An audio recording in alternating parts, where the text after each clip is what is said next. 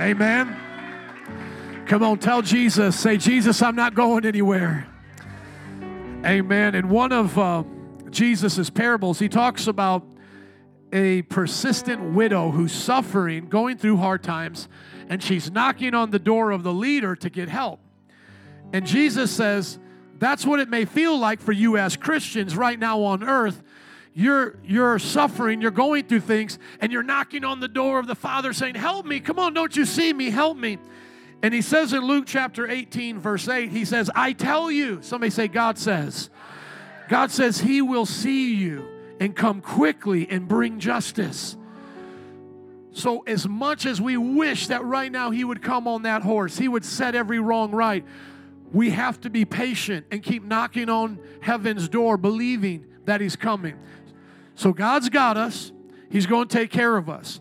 So he says, I am going to do this for you. Do not doubt that. But notice the next part of this verse. He says, however, when the Son of Man comes, will he find faith on the earth? So God is saying, I'm going to do my part.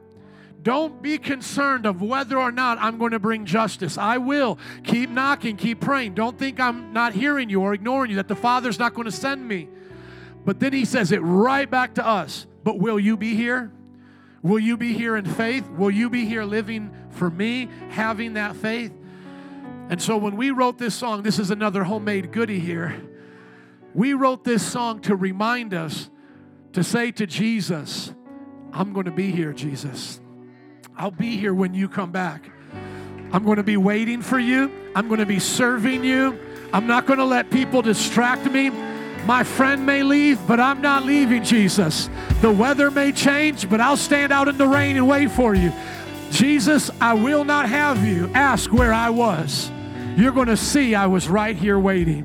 So can we just raise up our hands? We may be tired. We may be going through things. We may be calling out for justice, but just raise up your hands as a sign of worship and just sing it out one more time with the worship team. Would you do that? Make a confession of faith. I will, and I will be here. I want to be here, Jesus. If I get tired, Lord, give me strength. If I lose the words to say, give me the words to speak, oh God.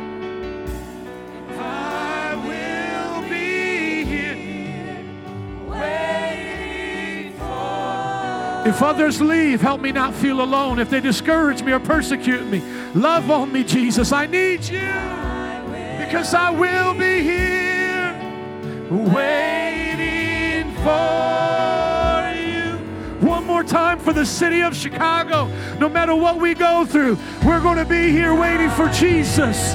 I will be here, 5405 West Diversey, on the south side, on the north side. Come on, we're going to be waiting for Jesus. Hallelujah. I will be here waiting for you. Amen. If you're going to be here for Jesus, give it up for the Lord. Give him that praise he deserves. Amen. Hallelujah. We're going to be here, Jesus. Amen and amen. You may be seated. I'll be here waiting for that kingdom to come. And think of it this way as we get a little bit deep. It's so good to have you here this morning. And think about this way. I'll be here waiting for him. And guess where he is waiting for me? In heaven. So if I don't see him come and I close my eyes for the last time on this earth, what's the next thing that I'm going to see? I'm going to see Jesus looking right at me saying, welcome home. Welcome home, my son. He's going to say to you, welcome home, my daughter. So may our hearts long for him. Some of you may not be mature enough yet to read the Song of Solomon. But for those of us who can read the Song of Solomon, understand that that is a picture of the love that God has for us in humanity. And so he loves us. He cares about us. Somebody say, repent or else. Come on, say it like you mean it. Say, repent or else. Don't you love our Jesus? These words come right out of the Bible. The English translation that's the most popular throughout history is the King James Version. 1611 is when it came out, and it contained this phrase, repent or else. If you're new, we're going through the book of Revelation verse by verse. We're in chapter 2. You can go there with me. Look for Pergamos or Pergamum. depending on how your translation is going to phrase that word. It's in chapter 2. We're going to get to it in just a moment. You can hold your place there. We're going through the 7 churches. But as we get ready to read what God says to the 3rd church out of the 7 on our list, I want everyone to get this. Nothing is more frustrating to me as a Christian leader than to hear people talk nonsense and say it's about Jesus, or nonsense and say it's about the Bible. I know that we in America, we're quite privileged. We have Google, we have cable TV, we have access to all of these wonderful online encyclopedias, but it is shocking to me the level of ignorance that people have towards the Bible, and yet they assume they know what it's about. C.S. Lewis said it like this, that most people are refuting a God of Sunday school, and they've never gone beyond the things they learned in Sunday school. So they're arguing with this depiction that they have of a Sunday school version. Not saying all Sunday school is bad, but this kind of low understanding of the Bible, and they think they can use that now to somehow disprove Christianity. For example, I love what the builders of the ark there in Kentucky said, because they built a life-size ark. They said, Sunday school teachers, stop showing pictures of the ark with everybody just happy and singing all the time. Like they're just whistling while they work. Show the people out in the water trying to beat the door down to get in. The ark was not just just go sailing with Noah today. It wasn't just a trip at the lake. The earth was being destroyed. So, imagine if you're only in a church where your Sunday school picture is the animals are just coming together and they're just having fun, and Noah's just throwing the hay there for the cows and the horses to eat. You're missing the whole entire point of that story. We're not supposed to be sadistic and say, well, show me them dying, no. But we need to let our children know Noah's ark is a time of judgment upon God's earth. The reason why those animals are in the ark is because God is sparing them. This is not to be taken lightly. So just take that to heart as I begin to share this with you, because as we're going through the book of Revelation, I'm really wanting you to pay attention to the verbiage of Jesus. So remember this, 1611, the English translation, now known as the King James Version, has this phrase, which is actually an ultimatum, repent or else. And now in the 21st century, we're embarrassed by this. Many, many Christians are embarrassed by a Jesus that gives ultimatums. And then so what they'll do as you're preaching to them is they'll say things like this, don't judge me. How many have heard that before? Don't judge me. They'll say things like, don't judge me. But then what are they doing while they're doing that? They're judging you. And so then you'll explain to them, you'll say, listen, I'm not the judge. I did not make the decision, but I'm telling you what the judge said. And then they'll say, well, you can't even tell that to me because nobody's perfect. And then what have they just done? They've become a judge over me, now telling me what I can or can't do. But they're not perfect either. Oh, did that go too fast for you? See, people oftentimes saw the limb that they're sitting on and not understanding the contradiction. Some of you might be a little bit young, but you might have seen this before on a meme or a GIF or a GIF or something, where the wild coyote is chasing the, what is he chasing? The roadrunner, thank you. He's chasing the roadrunner, and then he goes off the cliff, and there's that time where he's running in the air, right? How many have ever seen that before? And he's running in the air, and then he realizes, I can't run on air, and then he falls down. That thought that he has, that he cannot run on air, but he's doing it for a little bit, is what we need to do to show our friends and family and critics of Christianity that they're really just running on air. They have nothing to stand on. Let me explain this a little bit further. Let's say you're with somebody and they're wanting to make an argument against Christianity. They're going to go get out their logical tools like a hammer and a nail and a saw, and they're going to build an argument like they build a house. And they might put as the floor of that house towards the argument is that God is love and he loves everybody and would never send anybody to hell. That's going to be my foundation. I'm standing on the love of God. God would never send someone to hell over who they love or how they identify sexually or whether or not they murder a baby in a womb. God is just the God of love. And then from that floor, maybe they'll build some walls and they'll put up a wall and say, these Christians are hypocrites, and they'll build up a wall of hypocrisy here, and then over here they'll build up another wall and say, some of these things in the stories don't make sense, about a talking donkey, a character like that will come up today, Balaam, and this doesn't make sense. And they'll build this whole argument, and then they'll say, come live in this house, Instead of the house that you've built in Christianity, my house is built on love. It shows the hypocrisy of the world, the Christian world. It shows here all the nonsense, fairy tales in the Bible. And then as a roof and maybe a cherry on top with the chimney, they're still going to do charity and all these good things. And you don't need Christianity for that. Look at Bill Gates. Bill Gates, one of the richest men in the world, gives away so much money. See, just give it to Bill Gates instead of to your church because your pastor's going to buy a car with it or something, right? Now, here's the problem, and I want you guys all to be able to think through these things.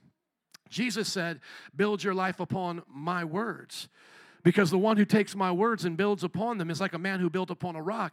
You see, the question that you have to do at that moment is question foundations. You're drawing out this wonderful picture of this argument, this house that you're building, and it comes from love and all that. But I just got a question. What is that love grounded on? Because love just don't start from anywhere. You don't get that from the goo through the zoo to you. I want to know what's under that. In other words, you need the earth to build a house, don't you? You don't build a house in space. You don't build a house out there in this atmosphere. You need a foundation. And so what I always love to do with those folks that think they're smarter than Jesus, I go, well, let me ask you a question. Where did you get the understanding that God is love or that the universe is built on love? You didn't get that from going from the goo through the zoo to you. You didn't get that in a science book. Science doesn't say anything about art or beauty or love or any of those things. You don't see scientists looking at the Picasso going, this is good art, and then looking at the Mona Lisa or something going, bad art. You don't discover it with those same tools, do you? You do it with the tools you're using now, logic.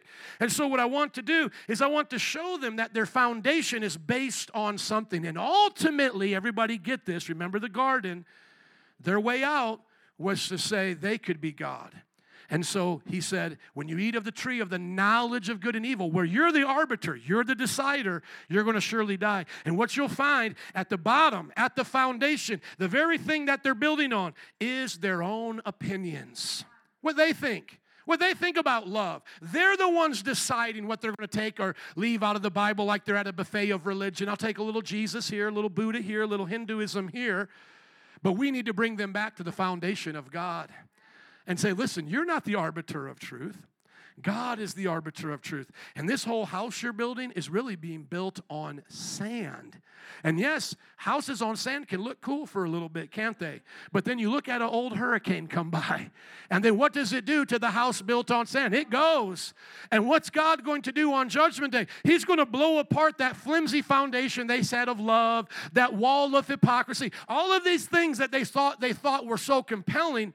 It's not because there wasn't a little truth here or there found in those things. It's because it wasn't built on the foundation. The foundation has to be of God's Word. Why am I taking my time to go a little bit deeper with you guys today? Because when we hear Jesus say, repent or else, we better stop arguing and start listening and obeying. Because if we think we're going to build an argument against the God of the Bible and it's going to stand on Judgment Day, it won't. He said it's going to be blown down like a house in a storm built on what? Sand. So he said, take these words of mine and build it upon the rock. So when we look at the stories of these early Christians, and I've put here a chart for everyone, and you can go through this chart on your own. Our notes are on our app and online. And you can begin to see how he's talking to his churches. This is a report card for them, but a warning, a cheat sheet almost for us. So if this is how he judged those churches, I better learn what he did there so I can be ready. It's a cheat sheet in that way. And technically, it's not cheating if you wanted me to learn from their mistakes. Can I hear an amen to that? So if I'm messing up the same way the church of Ephesus messed up, or Pergamos, as we're going to learn today, then I better come to God ready to have no excuse and accept judgment, because I know how he judges. I know how he handles churches. So let's go back to this. When we take these words from Pergamos and apply them to our culture, and we say, whether it's on the streets or to our neighbors or wherever we're at, we say, repent or else, and then we fill in the blank with what God will do because of what they're doing. If they say back to us, you can't judge me, we say, are you judging me, judging you? Because we're all making judgments here. Even Planet Fitness that says they don't make any judgments makes a judgment on whether or not you're a member or not. Try that one time with Planet Fitness that says they don't judge anybody. No judgment here. Judgment-free zone. Just walk right in. And when they say, are you a member? Say, don't you judge me. Don't you judge who a member is and who not a member is, please. Thank you very much. Walk right in. And as you take some of that equipment home, are you stealing that equipment? Don't you judge me. Where I got the equipment from, there is a big sign that says no judgment zone. Thank you very much. I'm taking home this dumbbell. No, what are they going to do? Before they saw off that limb they're standing on of no judgment, now they're going to reestablish it. They're going to say, oh, no, what we mean is we don't judge on how you do health here or this and that. Okay, we understand you're going to, let us come in whether we're in shape or not. Okay, that's what you mean. But you have to understand your words say something different.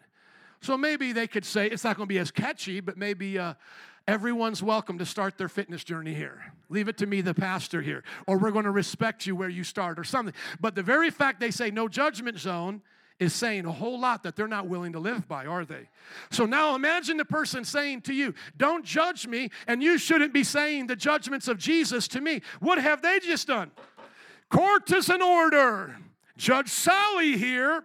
I am the judge, and now Tina is the one being accused of bringing wrong judgments. I now judge that Tina can no longer bring judgments. What have they just done? They just became a judge. They just became a judge to tell you what you couldn't do about judging. So who is the one that's most consistent about not judging? The one who doesn't judge and say anything. And then obviously they won't go very far in life because they have to judge what a stop sign is. They have to judge what a green light is. Those are all kinds of judgments. Is it really green? Maybe it's not.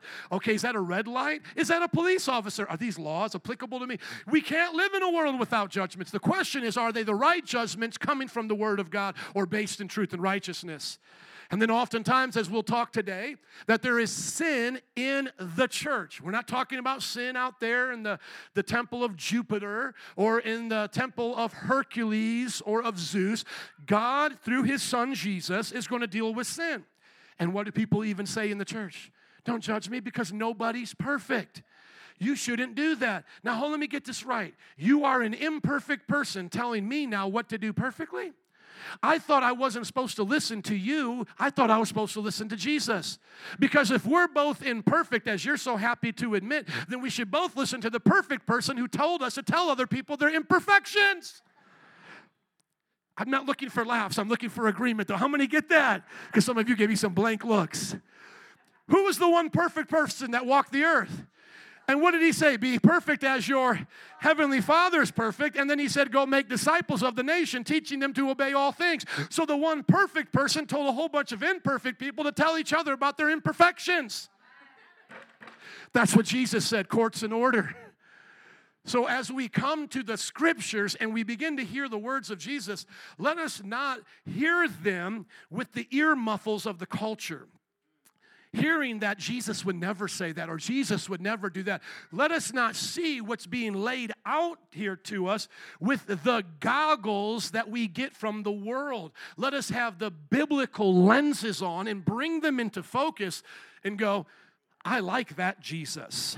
I'm going to serve that Jesus. Because if that Jesus bothers us, that Jesus makes us feel uncomfortable, then we are once again in a living contradiction. Sometimes people want to put Jesus on the we're using the court example. They want to put Jesus on the witness stand, and they want to be a judge over Jesus. How can you be a judge over the one who made you? How can you be a judge over the one who gave you the common sense you're using to try to judge him? Where did your logic come from if it didn't come from the Logos, the one who was in the beginning with the Father? He himself being equal to the Father, through him and in him all things were made. And so what we don't want to do is, as Cornelius Van Til said, to sit up, on the lap of God, have permission to be here like as if he was Santa Claus, get the example. We don't then want to sit on his lap, have his legs be the very thing we're undergirded on, getting close to him because he has allowed us, and then trying to slap him. That's what it looks like when we rebel against our God, isn't it? God, I can't slap you unless you help me. Okay, God, help me up here. Give me logic and a sound mind so that I'm not a rock. Help me understand that I have life and that I have ability to think. Give me all of these things, and then now I'm going to use it against you. And what does God look at that person as a rebellious child? Depart from me, for I don't know you. Well, I demand to be here. You didn't make here. You have no place called here. I have every place called here. How many know he's the creator of every place? You don't belong here. I'm going to put you where you belong. Well, it's your fault. No, it's your fault. God will not feel sorry for the church that he's judging here if they were to do what's wrong. God will not feel sorry for other religions. On Judgment Day, God is setting right what we knew was right. It's not that we're disobeying a God we're not sure exists. It's that we're resisting and disobeying a God we know exists from our conscience. And the Bible says we'll be held accountable to that. How many are ready for the word today? Say, I'm ready. Amen. Let's go to the scriptures now. Revelation chapter 2, verse 12. I have set free those brothers in the back, so I got the little doodiddles up here. I feel so bad for them up there because, like, if you notice, like, I only just have, like, some basic notes, but I have these guys flipping back and forth the whole time. And I said, man, let me just see if I can do this and not look like I'm a jerk up here on the pulpit. Maybe somebody sassy, is hearing this, and they're like, Pastor, why don't you just move it yourself? Because I'm always asking them to move it. Does anybody even notice what goes on back between there? No, but some of you do. Okay, I'm doing this, so I want to be gracious to these brothers. They do an amazing job. Can we give it up for them in the back? We love you. All right, look at this passage here. To the church of Pergamos, write these things. He who has the sharp two-edged sword, I know your works and where you dwell and where Satan's throne is. And you hold fast to my name and did not deny my faith, even in the days in which Antipas was my faithful martyr who was killed among you, where Satan dwells. But I have a few things against you, because you have some there who are teaching or holding to the doctrines of Balaam, who taught through Balak to put a stumbling block before the children of Israel, to eat things sacrificed to idols and to commit sexual immorality. Thus you also have those who hold to the doctrine of the Nicolaitans, which thing I hate. Somebody go, oh, snap. Amen. God hates some things. Repent or else. Everybody say repent or else. There it is. I put it in New King James so we didn't have the these and thous, but it goes all the way back to the Greek context, but obviously into our modern English. We can understand that. Repent or else. I will come to you quickly and will fight against them with the sword out of my mouth. He who has an ear, let them hear what the Spirit says to the churches. To him who overcomes, I will give some of the hidden manna to eat, and I will give him a white stone. On that stone, a new name will be written, which no one knows except him who receives it. Can we hear an amen for the word of God? Amen. There we have the word of the Lord to this wonderful church. Here are some things I've been wanting you to see as a pattern, like I had in the chart there.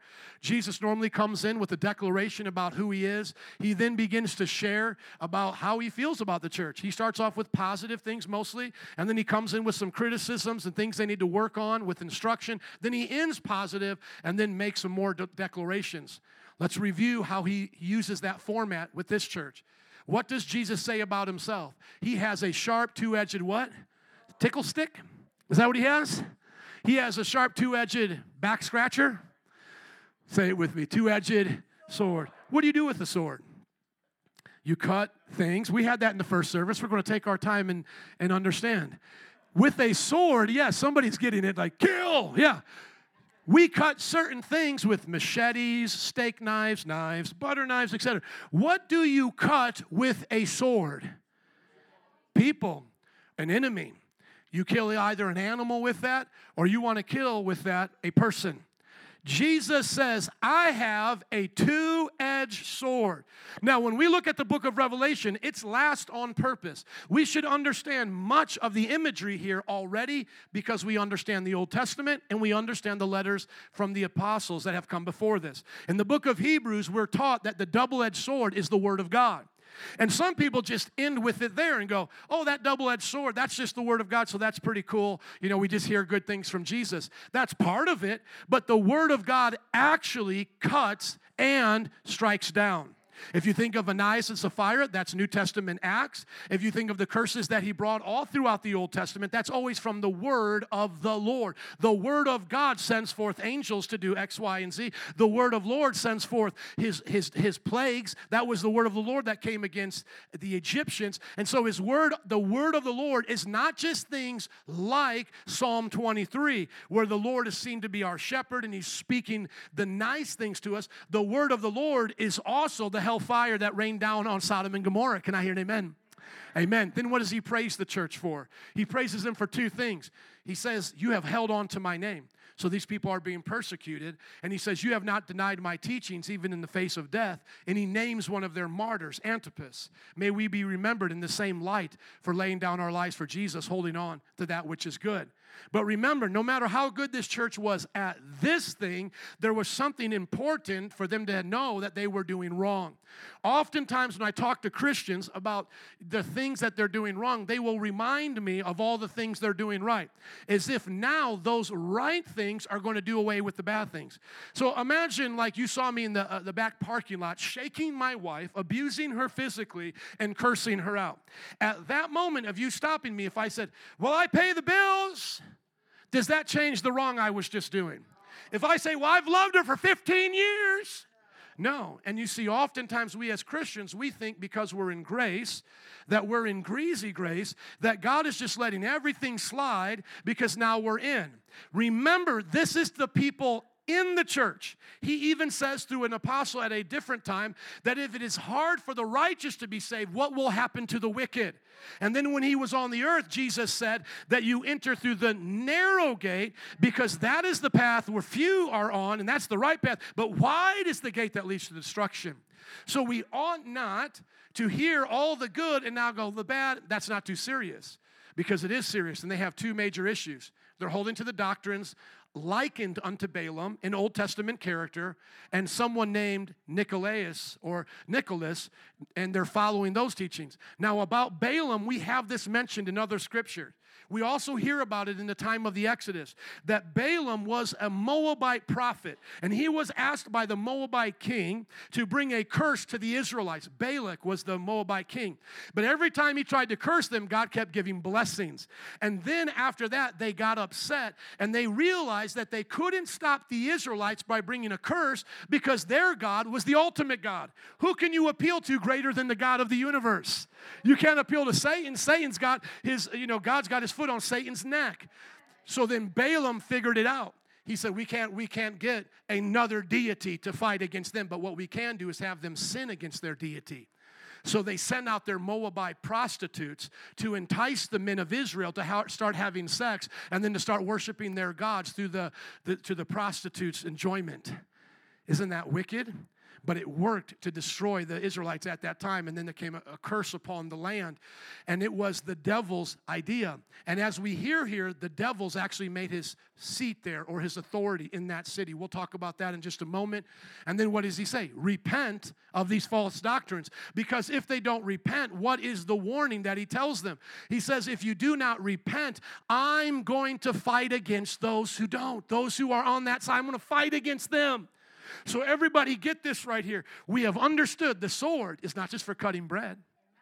You don't have a knight sitting at the table putting out his sword and going, here, I'll take care, I'll slice the bread for you, at medieval nights or whatever that is, medieval times. You use your little bread cutter. You use a little steak knife. The sword is meant to cut off the enemy.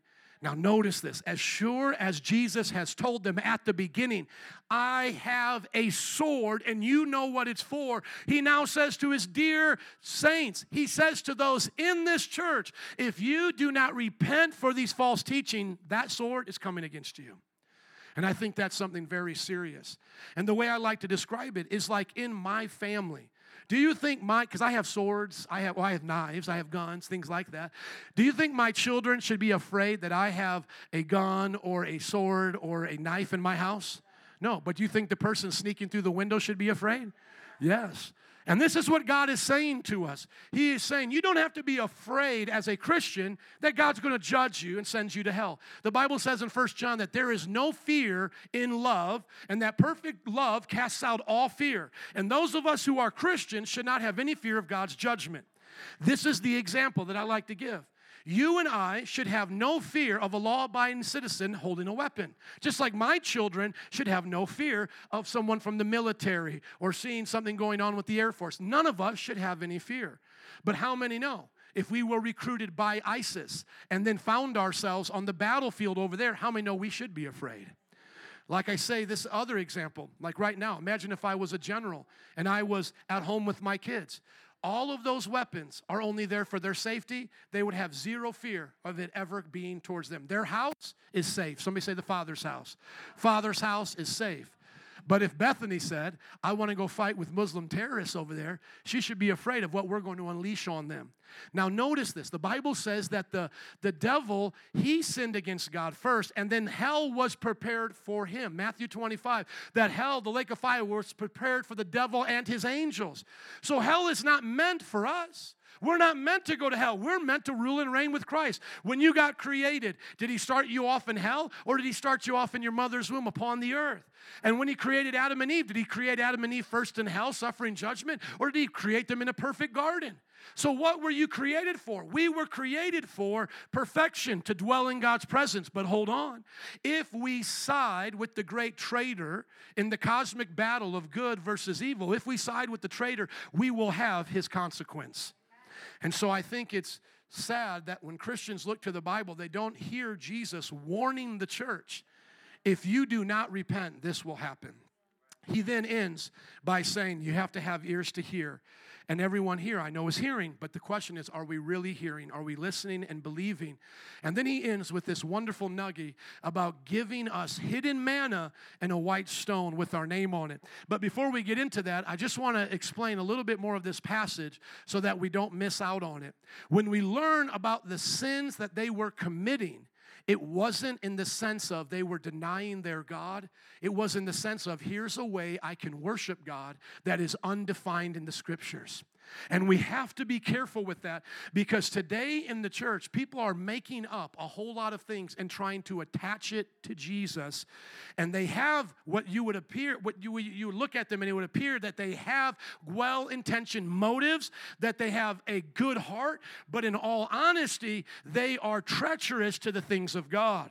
For example, think of the person in this church that's doing the things like Baal. Do you think he wakes up or she wakes up in the morning going, I know I'm on my way to hell. God is going to strike me down with the sword of his mouth, and it's going to go bad for me and everyone like me? No. What that person is doing is going, hey, psst, come here. You know, God is a good God. And there's no reason why we can't have sex outside of marriage. I mean, really, who are we hurting? It's not rape. And you know what? God is a good God. He lets us take communion. What's wrong with going over here to the Mardi Gras and having the parade for Bacchus this time? I mean, I hang out with you. You're a Cubs fan. I'm a Sox fan, or the reverse. You know what? You come to my church, I'll come to your Bacchus parade. I'll come to your Shaka Zulu parade. And so these people, as they appeared to be good in heart, were actually wicked. And I'm so concerned about the Church of America today, because we're bamboozled by the smiling preacher. We're tricked by that song on the radio that mentioned God in it. We're drawn to the emotionalism of that person telling us their story with tears, and we now want to take their side against the God of the Bible. And we have to have a heavenly perspective lest we go down the same road they did. Because even before Balaam, you had Aaron, the high priest of God, feeling the pressure of the people, of the seeker-sensitive movement, telling Aaron, we don't really know where Moses is, and really, will he ever come back? Aaron, make us a God that we can worship now. They didn't say, like, we want to worship Satan, we want to start sacrificing our children. Those things would come later as a consequence of worshiping a false god. Just like abortion became a consequence of worshiping a false god. It never starts that way. It just starts off in the 50s and 60s like in our culture. Let's just move a little bit away from this. Let's just get another kind of God similar to the one we had, but different in so many ways. I guarantee you the people of the 60s would blush at Cardi B and Miley Cyrus today. The most wild hippie person you have of Woodstock would look at what we're calling mainstream entertainment and go, y'all crazy. I'm telling you, it even freaks out that generation. The reason is because sin is always deceptive. And then this thing about the Nicolaitans, everybody get this. We don't know as theologians much about this man. We only know probably his name because it's the first part of it. And we don't know everything that's going on. But it was serious enough that Jesus said to them, guys, you are doing this thing which I hate. And what I can't understand for the life of me as a pastor is why Christians don't think God hates some of their behavior or hates some of their beliefs. When the God of our Bible has used that very same language, God hates this. And so I don't know exactly what it is, but I guarantee you somebody who got that letter from Pergamos that heard it being said to them probably had to look at their phone and delete Nicholas from Facebook. They knew exactly who that dude was. They knew what they were picking up from Nicholas, from the radio station or from the podcast like Joe Rogan. Like God was saying something specific that everybody at that time knew. I don't like what this person is teaching you. I don't like what they're putting into your mind about this subject. And you better be careful because I'll come and fight against you. But there's another thing I want to point out before I get a little bit more into making it practical, is that it says you are where Satan dwells and his throne is right there. I believe in taking most things literal until there's a reason not to take it literal. There's nothing here that gives me the idea that I shouldn't take it literal. So that means that because the devil can only be in one place at one time, though he can lead through his army of demons and fallen angels, he has to be seated in different places of different regions. We follow him throughout the Bible. He's wandering in different regions trying to do different things. At this time, he is over this city. For whatever reason, we do not know. And notice how the Bible does not give them an excuse. Like Jesus doesn't say to them, okay, guys, now listen. This is going to be way too much for you to handle, so get ready to get beat up by the devil a whole bunch, and you're just going to, you know what, you're not going to be very, very good Christians for a while. And I understand just when everything is done and you're done wiling out with the devil because he's having a party there or doing whatever, just say you're sorry and we'll just move on. No, this is what he says. Everybody get this. I want you to get the Jesus of the Bible. Either you let them kill you with their sword or I'm striking you down with mine. Because I don't care if the devil's there striking you down with his sword. He can only kill your body, but he cannot kill your soul. You better be willing to be like Antipas and say, put me to death because I can't deny my Jesus. Sometimes you need to put people in those situations. As a parent, sometimes my children get so scared, I have to say, you either face this or I'm spanking you. It's real. I'm not going to strike them down. I'm not their final judgment. How many know sometimes as a parent, maybe my children are learning to ride a bike or they're having to go back into the Sunday school after somebody picked on them or they got in trouble or something. And they go, I'm scared, I'm embarrassed. And I'm like, you have to go. If you don't go, I'm going to spank you. Because there's a time for the compassion. There's the time for, I'm sorry that happened. I'm sorry you scraped your knee. We're with you. We're going to kiss the boo-boo. But then listen, you've got to face this fear.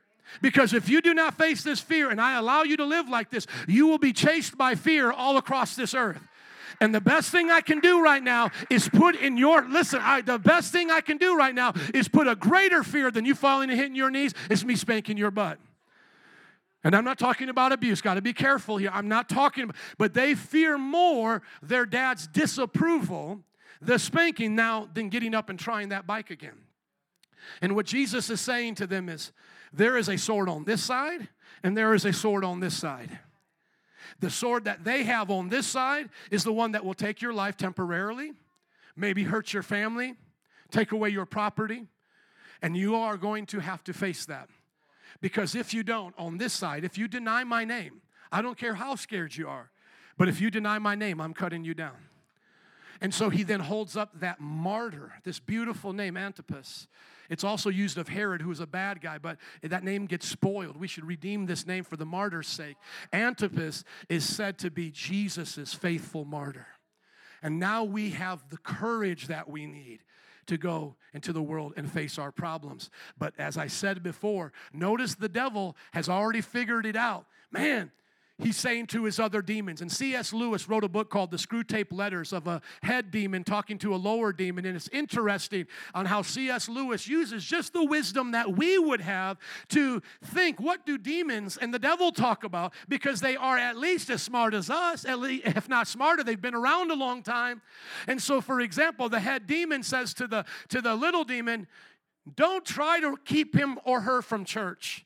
Because when you keep them from church and you say they can't do something, they'll get more passionate to want to do it. But here's the thing. Let them go to church, but make sure they feel that church is just a social club. Let them scratch their religious itch, but keep them from being awakened to the greater thing happening around them. Because we would rather have someone in the church, he's speaking to the demon, to C.S. Lewis, telling like a story here. We would rather have someone in church that has gone with our plan than someone that's resisting us because we keep pushing against them. And so for some of you, as you came into Christianity, you felt more of an opposition than you did before Christianity. You were surprised, some of you, because when you were not serving God, things were going pretty much the way it was for everybody else. Life was easy, and maybe you thought when you came to Christianity, you're just going to go boom, boom, boom to the next level. But all of a sudden, coming to Christianity costs you relationships, costs you jobs, costs you the peace that you might have had, that false peace in relationships.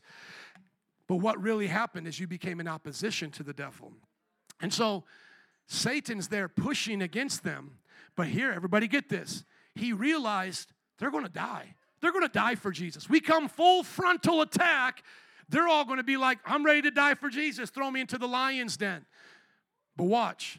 He says, you know what? I got a plan. Get Nick here. Bring Nick over here. Nick, start telling the people of the church that homosexuality is approved by God. The Old Testament God was a meanie. Jesus is a nicey. Start spreading that around, Nick. Hey, come on over here. Come on over here. Hey, listen, I want you to go tell everybody they can still party like they used to in the ways they used to because God still forgives. And what does the Bible say? There are some now who are doing it. In a church where people are dying martyrs' death, you have people sacrificing to idols, partying with the pagans, having sexual perversion, and doing whatever crazy things old Nick was doing. So what does that say to us as we get into the realm of this being practical? What are you doing? What's happening in this church? What's being spread among us? Because if we're not careful to judge what is being taught to us, I could become a pastor of Balaam, like Balaam. One of the men that I used to listen to, Carlton Pearson, was raised Pentecostal, powerful African-American preacher and gospel singer. Over time began to question the doctrine of hell and then came to his congregation and said, I don't believe in hell anymore. Rob Bell, an influential, one of the first on YouTube and social media, a guy that just you could listen to almost like a Joe Osteen, would tell all these great stories about love and sacrifice, began to deny that Jesus was the only way. He began to put out exhibits in his church that made you start looking at the religions through the lens of all of us having similarities. You would come to the church and see a Buddha statue or a thing dedicated to the Hindu religion and how it compares to Jesus. And see, over time, those people change. So if they can change, can I change? Yeah, can you change? And so what is the message we're supposed to get from this? Because obviously, we're not alive at this time. We're not in Pergamos. We're in Chicago. What are we supposed to get from this? We're supposed to make sure we hold on to the name of Jesus. We're supposed to make sure that we're willing to lay down our lives for Jesus, but not only die for Jesus, live for Jesus. And keep the teachings of Jesus no matter what they say or do. Amen? Amen. Before I get to those teachings, I want to end with this encouragement because I might get lost in what's wrong, okay? But I want to tell you what's right before I do. Here at the end, he tells them two precious things to the ones who are willing now to face the sword and also to live for Jesus no matter who's teaching what. Look at the first thing he says. I'm going to give you hidden manna. I call these nuggets, little hidden nuggies, the treasures of heaven. You think about these guys, the Gold Rush, the people on the Gold Rush show. They go out looking for these nuggets. Man, they have these huge machines, but they find gold that really could just fit in your hand. How many ever watched that show before? The price that these gold miners will go through to get something hidden is astounding. But why do they do it? Once again, think about it. The treasure that they're digging up is worth all of the effort. It's worth all of the tractors. It's worth all of the hours. What they end up holding in their hand, that treasure is worth it all. My question for you is, are you willing to see the great treasure that God has for you? We have to go back and understand the scriptures. What is the hidden manna? Jesus said, I am the bread of life. He said, whoever eats of me, whoever drinks of me will never hunger or thirst again. And then our Roman Catholic friends go, amen, I'm eating Jesus today. Transubstantiation, the substance of the bread and wine changes to the literal body and blood of Jesus. That's what he said. And then all of a sudden we show them. At communion, was Jesus still alive in the flesh? Yes, and what did he say? This is my body. Did he say, this is my body? Start nibbling on my finger? Here's my blood. Everybody get ready. Here it comes. This is ridiculous. He talks like this in the parabolic language, and even in John 6, he says, the words I speak to you are spirit. One time, Nicodemus, in another conversation in John, did not understand what Jesus was saying. Jesus was telling him to be born again, and John said, Jesus, I don't think my mom's going to like that very much. Going back up in there might be a little bit tight and hurt her a lot more than it's going to hurt me. And you all get serious in church, but that's what Nicodemus literally thought. The scholar of his day took in his mind what it meant to be born again was, I'm going back up in mother's womb. And Jesus said, hold on, dude. Whatever gives birth to flesh is flesh, but whatever gives birth to spirit is spirit. Save your mom some trouble and get born again of the Spirit. Your mom has already given you the first birth. The first birth came from your mom in flesh. The second one comes from your Father by the Spirit into your spirit. And the same is true here. When Jesus is at the communion table and he says, while he's in the flesh, this is my body, this is my blood, we're all supposed to sit back and go, I get it. But hold on.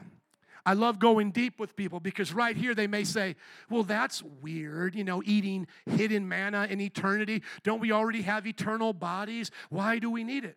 Well, first of all, in our story, we still needed the fruit of the garden, even though we were in eternal bodies. And Jesus, after the resurrection, still eats after an eternal body. So a part of our existence is eating and drinking and fellowshipping. The Bible says when he comes and we have the marriage supper of the Lamb, it's the finest of aged wines and meats. Then the Muslims said, we can top that. We're going to put virgins in there. And then we look at them and say, that's demonic. First of all, the virgins need to have fun too. They don't want to be with your skanky self. Come on, somebody. Nobody ever thinks about the virgins. This is your dude for eternity. Well, I don't want to be one of the 70. So let's think about it.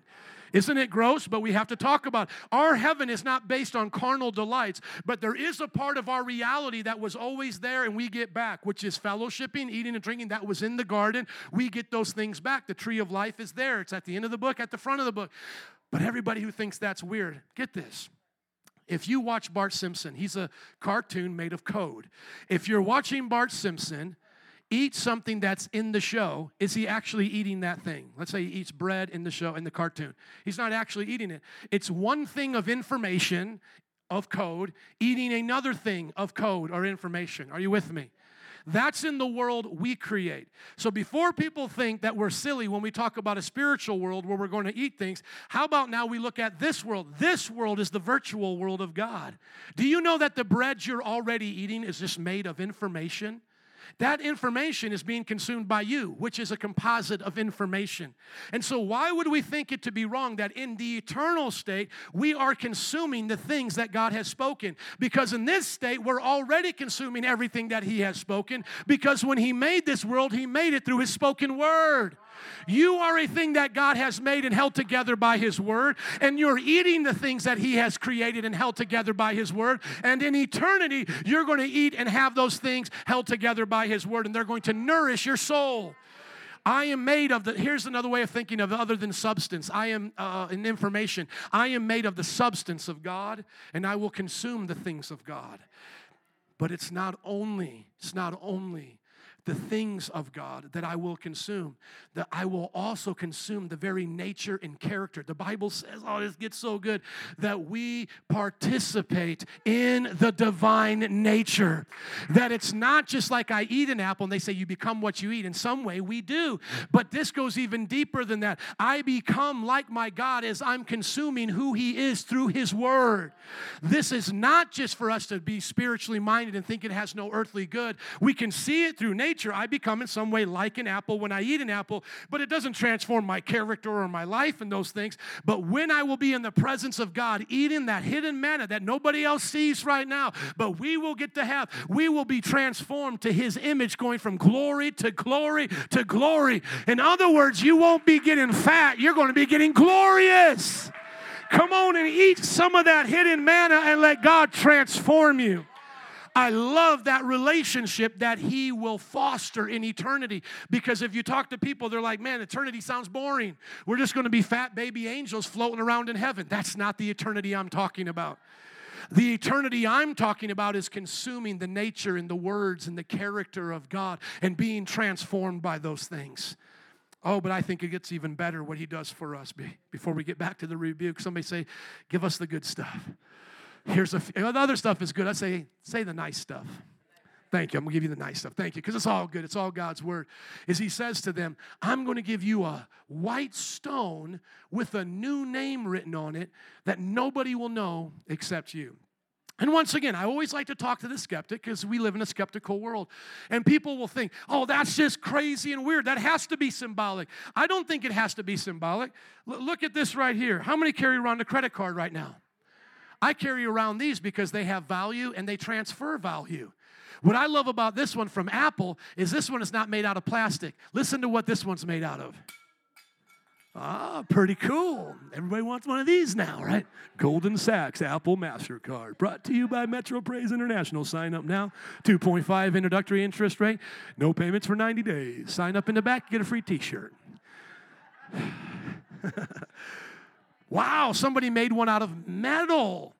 Think about this. A lot of people get into birthstones and things like that. As long as you don't get weirdy and hyper-spiritual about it, it's fine. It's a stone and someone wants to give it to you, that's fine. But I think about even on our earth, we carry things of value made of these materials that have substance and information on it that you don't know. Unless you're hacking it, of course. But if you can not, if it's protected, you would never know. I would only know. Now, why is that important? Because I think when we look towards eternity, so many of us feel like we're just going to blend in. We're going to Power Ranger all into the image of God and get lost in Him and no longer have our self-identity. That's not what heaven is like. That's not what the new earth is like.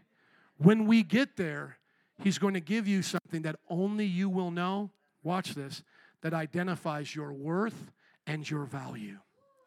And as you have that, you will carry that as your treasure everywhere you go.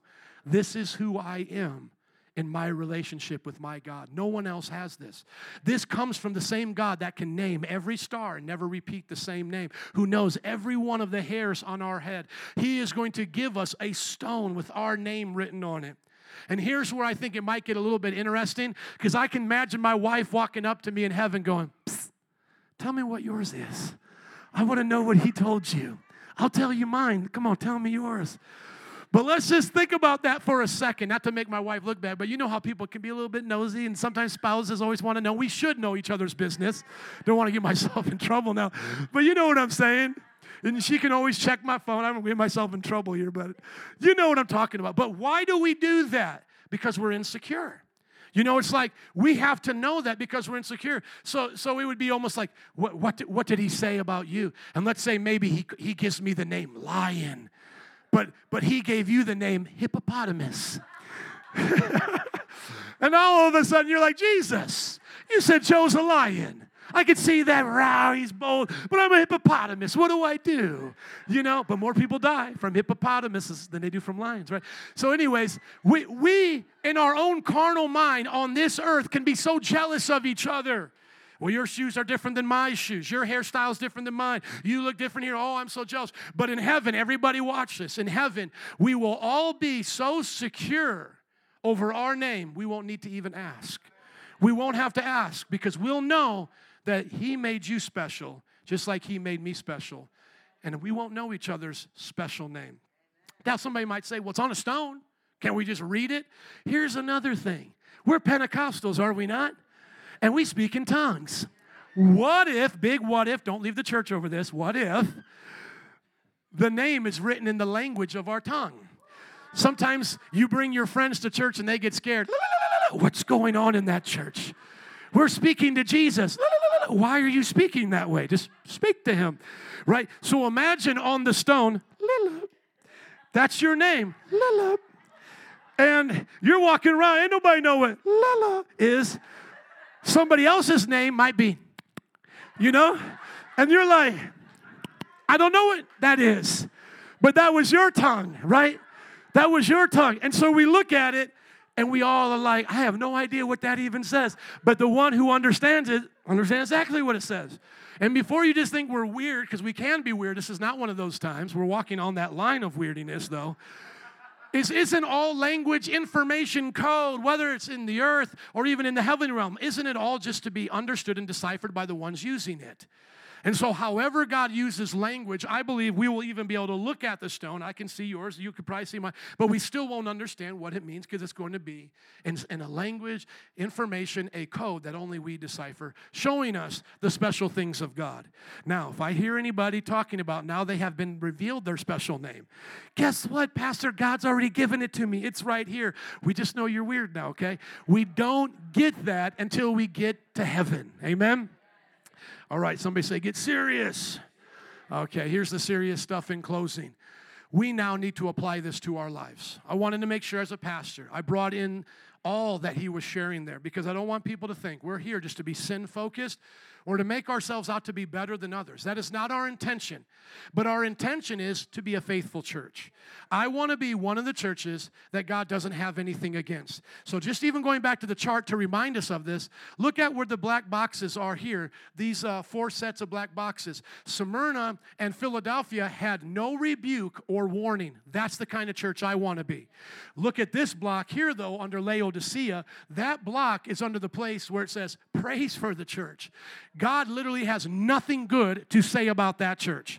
So there are 2 churches. God says, I have nothing bad to say about them. 1, he says, I have nothing good to say. And then there's 4 where he says, I got some good and I got some bad. I'm aiming for the ones that have nothing bad to say about it. So it's not that we think we're better. Please be gracious and humble with us as we're being gracious and humble with you.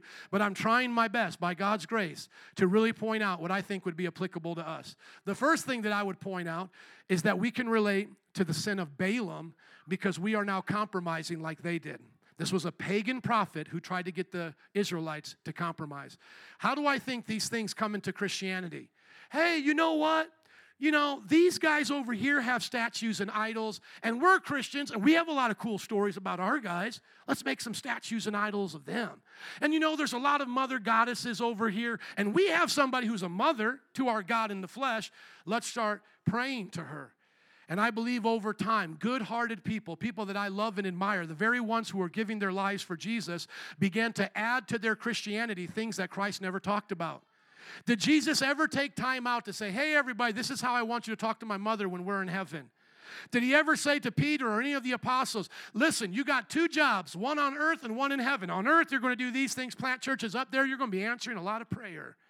No. He always affirmed, where 2 or 3 of you are gathered together, pray in my name. There I am. We don't need any other folks involved in this communication.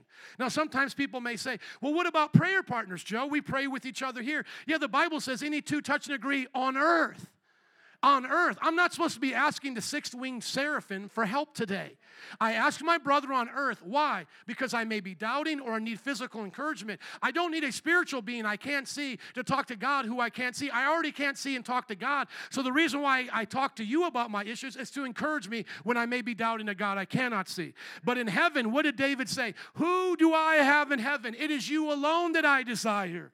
In heaven, I don't need multiple beings praying for me, no matter how great their lives were. And remember, saints are on earth first before they're saints in heaven. All the churches are addressed as saints on earth. You're a saint, amen? Unless you're an ain't.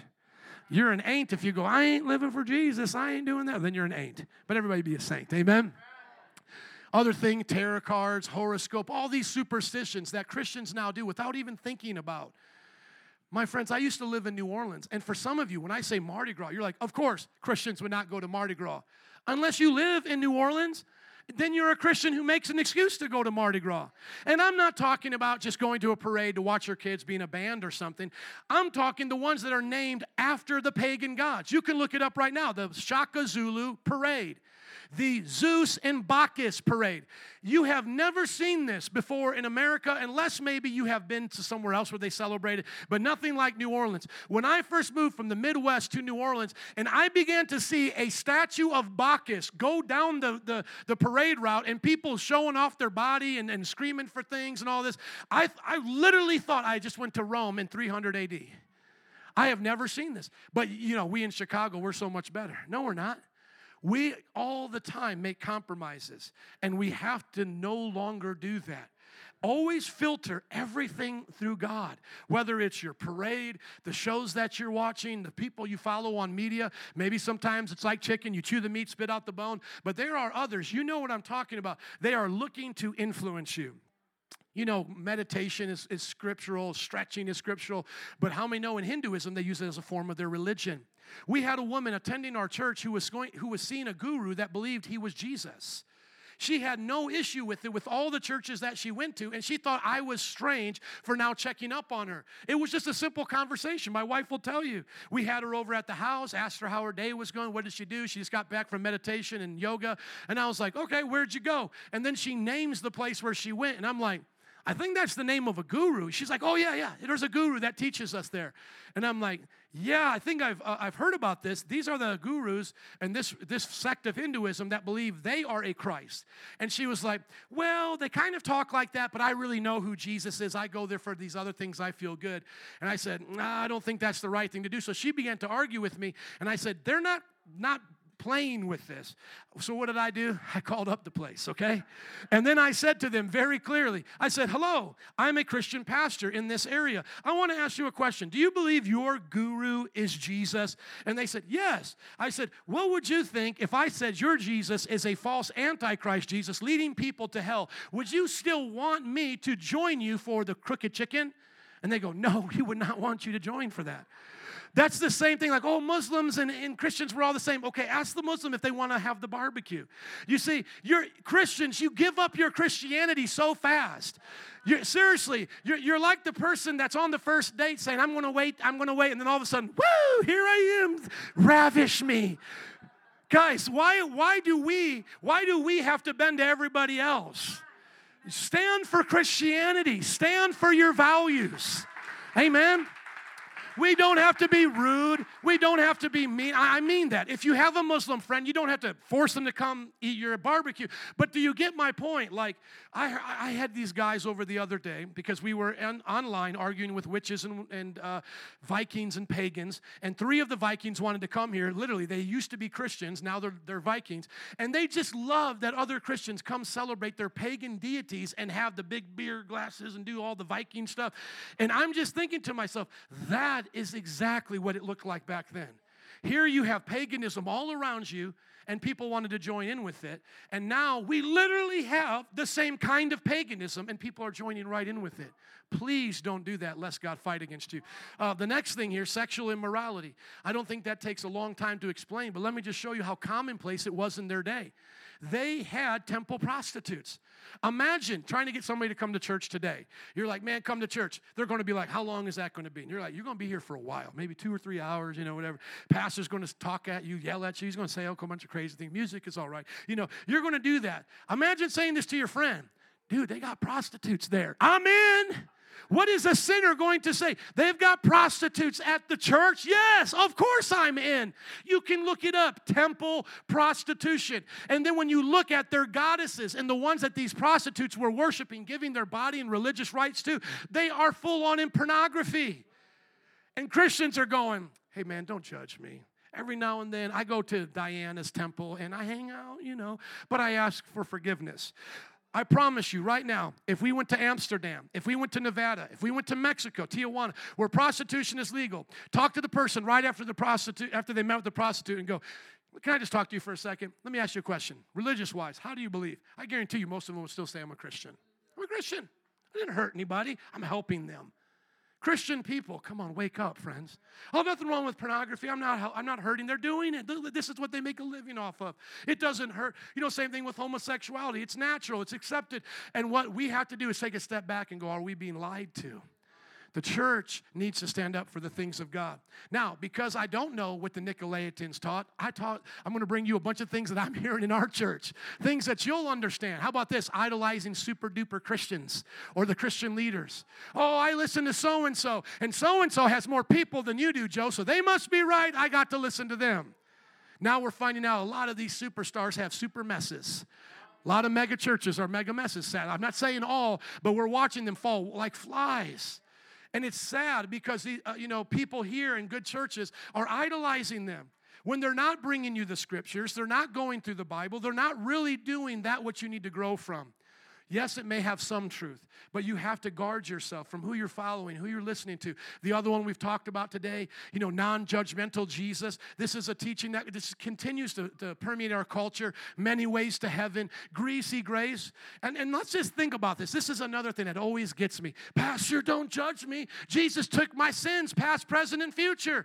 If that is true, why don't we all just get away with as much as we can and go, I'm sorry, Jesus, on our deathbeds? That you know what that does? That violates every common sense thing we think about relationship. How many believe my wife is a forgiving, loving, kind person? How many think I should cheat on her for the next 50 years and at the end just say, hey, I'm sorry, spend the dying years of my life with me now because you're so nice, Nancy? That would violate everything in the relationship. We're not talking about being forgiven of our mistakes or things that God is working on. We're talking about people that I have met that have purposely showed little to no care of God's commands because they get the greasy grace at the end. No, grace is not greasy. It's not slippery and dirty. Look to the cross and see what our sins cost us. Look to that cross and understand. That's what Jesus paid for our mistakes, not to keep on sinning. Abortion, as I talked about before, you think people in the 50s and 60s, if you look around, by the way, most of these churches were built in the 50s or 60s, unless they're older churches, but you'll see the kind of churches that I'm talking about. They're the neighborhood kind of style church, red brick. They usually have like the steeple and then the sanctuary, and then to the side they have the classrooms. You look up these neighborhood churches, go by their the buildings, look at their cornerstones, most of them 50s and 60s. But what happened around that time? People started saying, you know what, we don't got to push prayer in school. Everybody should have their own choice. And you know what? If a mother doesn't want to have a baby, they should be able to abort it. Those churches let down their guard, and look at where we are now. You can abort a child that can live outside of the womb, and you can strangle it, decapitate it, and then sell its bodies for medical research. This is where we have turned into now. Self-centered Christianity. I talk to people all the time that say, yeah, because I'll see them. I recognize most of us here. And I'll say to them, why don't you come to church anymore? And they'll say, yeah, you guys made me feel like I had to do this and do that and do this and do that. Well, I'm sorry I asked you to be a Christian. Going back to that Bible, remember what it says at the end? Jesus taught them to go into all the world and make disciples, teaching them to obey everything I've commanded. Well, they're like, well, I didn't really want that. I have had people literally tell me that I don't really want that. One time my wife and I were sitting down with somebody we met through the Jesus Matters conference, real nice person, but he told me, I'm not down with that. He literally told me, the pastor, I don't need discipleship. Where have we gotten in the Christian world where you can sit down with a pastor who has wrote books on discipleship and let those words come out of your mouth and not think there's something wrong? It's because he has probably been so bamboozled over the years of some self-centered Christianity that he thinks as the customer, he's always right. You're not always right here. Amen? I'm not always right here. Call the manager. Let's get the Holy Ghost on the phone then. Come on, Holy Ghost. We need you to sort it out. Go back to the Word. Help us, Jesus. Rebellion towards church leadership, and they kind of go hand in hand. On one side, you have people just self-centered, and on the other side, because they have been hurt by self-centered Christianity, they don't trust anybody in leadership. And so here you got people like myself, the ones that are grinding it in and day out. And I could list at least 50 pastors like myself right now, either in this city or around the country. Dr. Angelo Ophelia. I can name to you Pastor Brother Anthony Freeman. I can name Troy Bonds. He knows some of these men, these professors, these wonderful men and women of God who never get any attention, who are never brought into the spotlight, have never failed their marriages, who have lived godly lives, and yet people still rebel against them, don't listen to them, and live however they want to. Listen, just because you went to a restaurant that had a bad waiter or a bad cook doesn't mean you stop eating. Just because you went to a bad church or somebody let you down, please do not stop serving in the church, trusting people. The Bible says love trusts, love hopes. Don't you hope that Jesus has kept his church going throughout the 2,000 years? He said, I will build my church and the gates of hell will not prevail. If Jesus fails, then he's a liar. So we should always, and I don't mean this to be disrespectful for those of you who have come to us from other churches, but we should always be in churches with good leadership that we can trust. Even if you have to leave one that's a little bit shady, we get it. But please give us the honor that Christ is asking for so we can serve you. I mean, honestly, let's say you heard about a bad doctor and you're like, I'm never going to a doctor again. Tell me how that works out in life. At some point, you got to go to a doctor and go, man, help me. I can't take out my own appendix. I can't do this. I need you to help me, and I'm going to trust you, and I'll do my research. We are all about that. That's why on our website, you can look at whatever belief you can possibly think of, right? We have it laid out, all the sermons. We don't hide it from anybody because we want you to trust us as much as you can trust what God is doing in the church. We're not trying to go beyond that. We don't want to meddle, but these are the things I think we should avoid. Can I hear an amen? Amen. Can you stand up with me today? Give it up for Jesus and his church. Come on. How many are ready for spring? How many are ready for good weather? Thank you, Jesus. The snow is melting, but how many want to make sure you have Jesus in your heart? Amen. As the seasons change, as we look forward to what God's going to be doing in this upcoming spring and summer, Easter's coming around the corner, let us take the book of Revelation serious and look to our own lives. Band and altar workers, would you come as I just begin to pray in closing? Father, we thank you for this word today. The word that you gave the church of Pergamos. They were in the midst of Satan's throne, a time of persecution, and yet you told them not to give in to the false teachings that were around them. Lord, would you examine my heart, starting with me, so that I don't go astray from that which is important to you? As I'm praying, would you also pray? Look at your heart. Are there things that you've intermingled with your Christianity that God wants to untangle today? Notice that he loves you. He cares for you. Because that same double-edged sword does what in Hebrews? It separates the sin from the spirit. It separates those things from us. So today, instead of looking at the Word of God as something to cut us down, let's come to the Word of God to remove and to cut away that which doesn't belong. Knowing that he's promising us a seat at his table and a name that he alone will know. Isn't that precious? A few moments right now, if you don't know Jesus in this way, maybe just start from the beginning saying, Jesus, I believe you died on the cross for me. You did what no one else did. I believe you took my sins. Forgive me. Help me to live for you. But those of us here who have already prayed a prayer like that, take a few more moments even right now. Lord, look at my heart. Take away excuses. Take away things that I've seen others do, and I'm thinking I can get away with it because they do. Help us to live for you, Lord. We want to be like you, Lord. We don't want to be hypocritical, hyper-judgmental. We just simply want to be obedient. A few moments right now, and then we'll dismiss in prayer and worship. And those who will want prayer, you're more than welcome to come for any need in your life or any questions. The prayer workers up here would love to do that. But right now, would you begin to pray for some of those things we mentioned even in our culture? Pray for the Bill Maher's, the Katy Perry's, or the Miley Cyrus's, some of these more famous folks. Pray for them, but also pray for your neighbors, your friends, those who kind of adopt that same worldview. Pray that God will open their eyes to see the truth about what they're doing and how it's headed towards destruction. God, save our entertainment culture. Save our media from these lies and deceit. Satan knows how to tempt us. He's been good at it for many years. Lead us not into temptation. Lead us not into temptation in our educational system. Lead us not into temptation in our politics, O Lord. Deliver us from evil. Deliver us from the evil, God, of this world. Come on, pray for other religions. You're not better than a Muslim. You're a sinner just like a Muslim, and without Christ, you would go to the same hell. Let's pray for God to open the eyes of Muslims, for Hindus, our neighbors who have different beliefs. These Viking young men that I talked to, Lord, save them. Bring them back, Jesus. You have room at the table for them. As you're praying, I want you to think about if you've ever been to a wedding.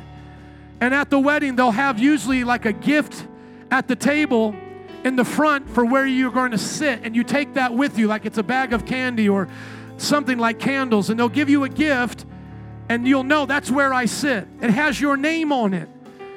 But have you ever noticed at a time of a wedding, there'll be a lot of those left over because people said they were coming but didn't come. But there was still a bag, a gift with their name on it. I believe that's what heaven's going to look like. We're going to see that God had a name, a stone for everyone. Everyone, for even Hitler, for Muhammad, it didn't matter. He had a stone for them. He had a way out for them. And so we need to pray Some have already passed. Their judgment has come. Let's pray for those in the land of the living, that they'll come get that stone, have a seat at the table. We don't just preach about it, we pray about it. If someone from Belmont and Clark would see this prayer meeting, would they believe what you've been preaching to them on Sundays? Come on, preachers. If your neighbor saw you praying for them, would they believe you mean what you say when you preach? Because if we really did love them, we would pray for them before we preach, right? We would really pray for them because we know we can't change folks. God, raise up pastors, raise up leaders, raise up businessmen and women, raise up moms and dads to change the world for you, Jesus, to walk away from deception. As we close out, we're going to sing this song, I Surrender All. Would you sing it before you go? I'll dismiss right after this. If you would like prayer for anything, come on up. We're going to pray for you as we sing, I Surrender All. I surrender all. I surrender all. And I surrender all to Jesus.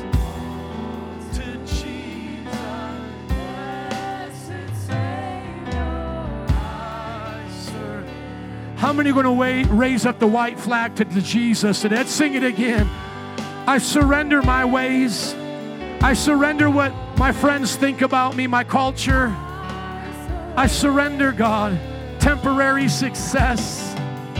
All to Thee. You alone, oh God, are worth living and dying for. One more time, can we sing it out? Who are going to be the best moms? Those who surrender motherhood to Jesus. Who are going to be the best fathers? Those who surrender all to Jesus. Who will be the best community citizens? Those who surrender to Jesus.